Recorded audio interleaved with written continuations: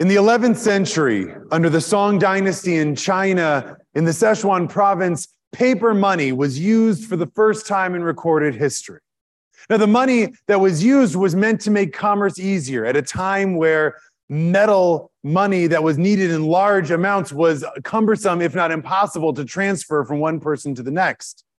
But what the paper money also did was show the trust that the people in the area had for one another and for the system, that if I give you this piece of paper, you will give me something real and tangible because you know that you can turn around and use that paper for something real somewhere else.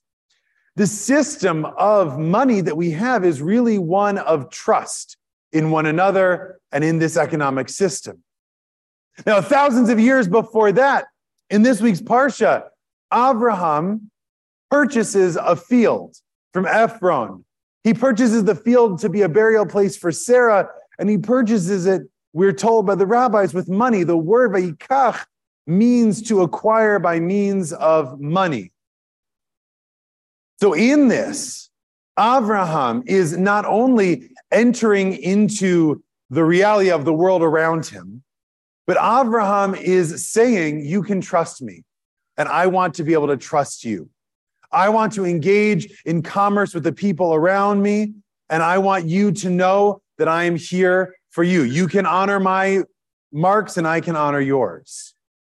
And there's something beautiful about the way in which that commerce brings these peoples together, hopefully. And there's something in it for us to think about the trust in our lives. Whom and what do we have faith in? And what do the little things that we do, even spending money, show very large amounts of faith and trust that we have in the world around us, to be honored, to not be taken lightly. We'll see you in Shul. Shabbat Shalom.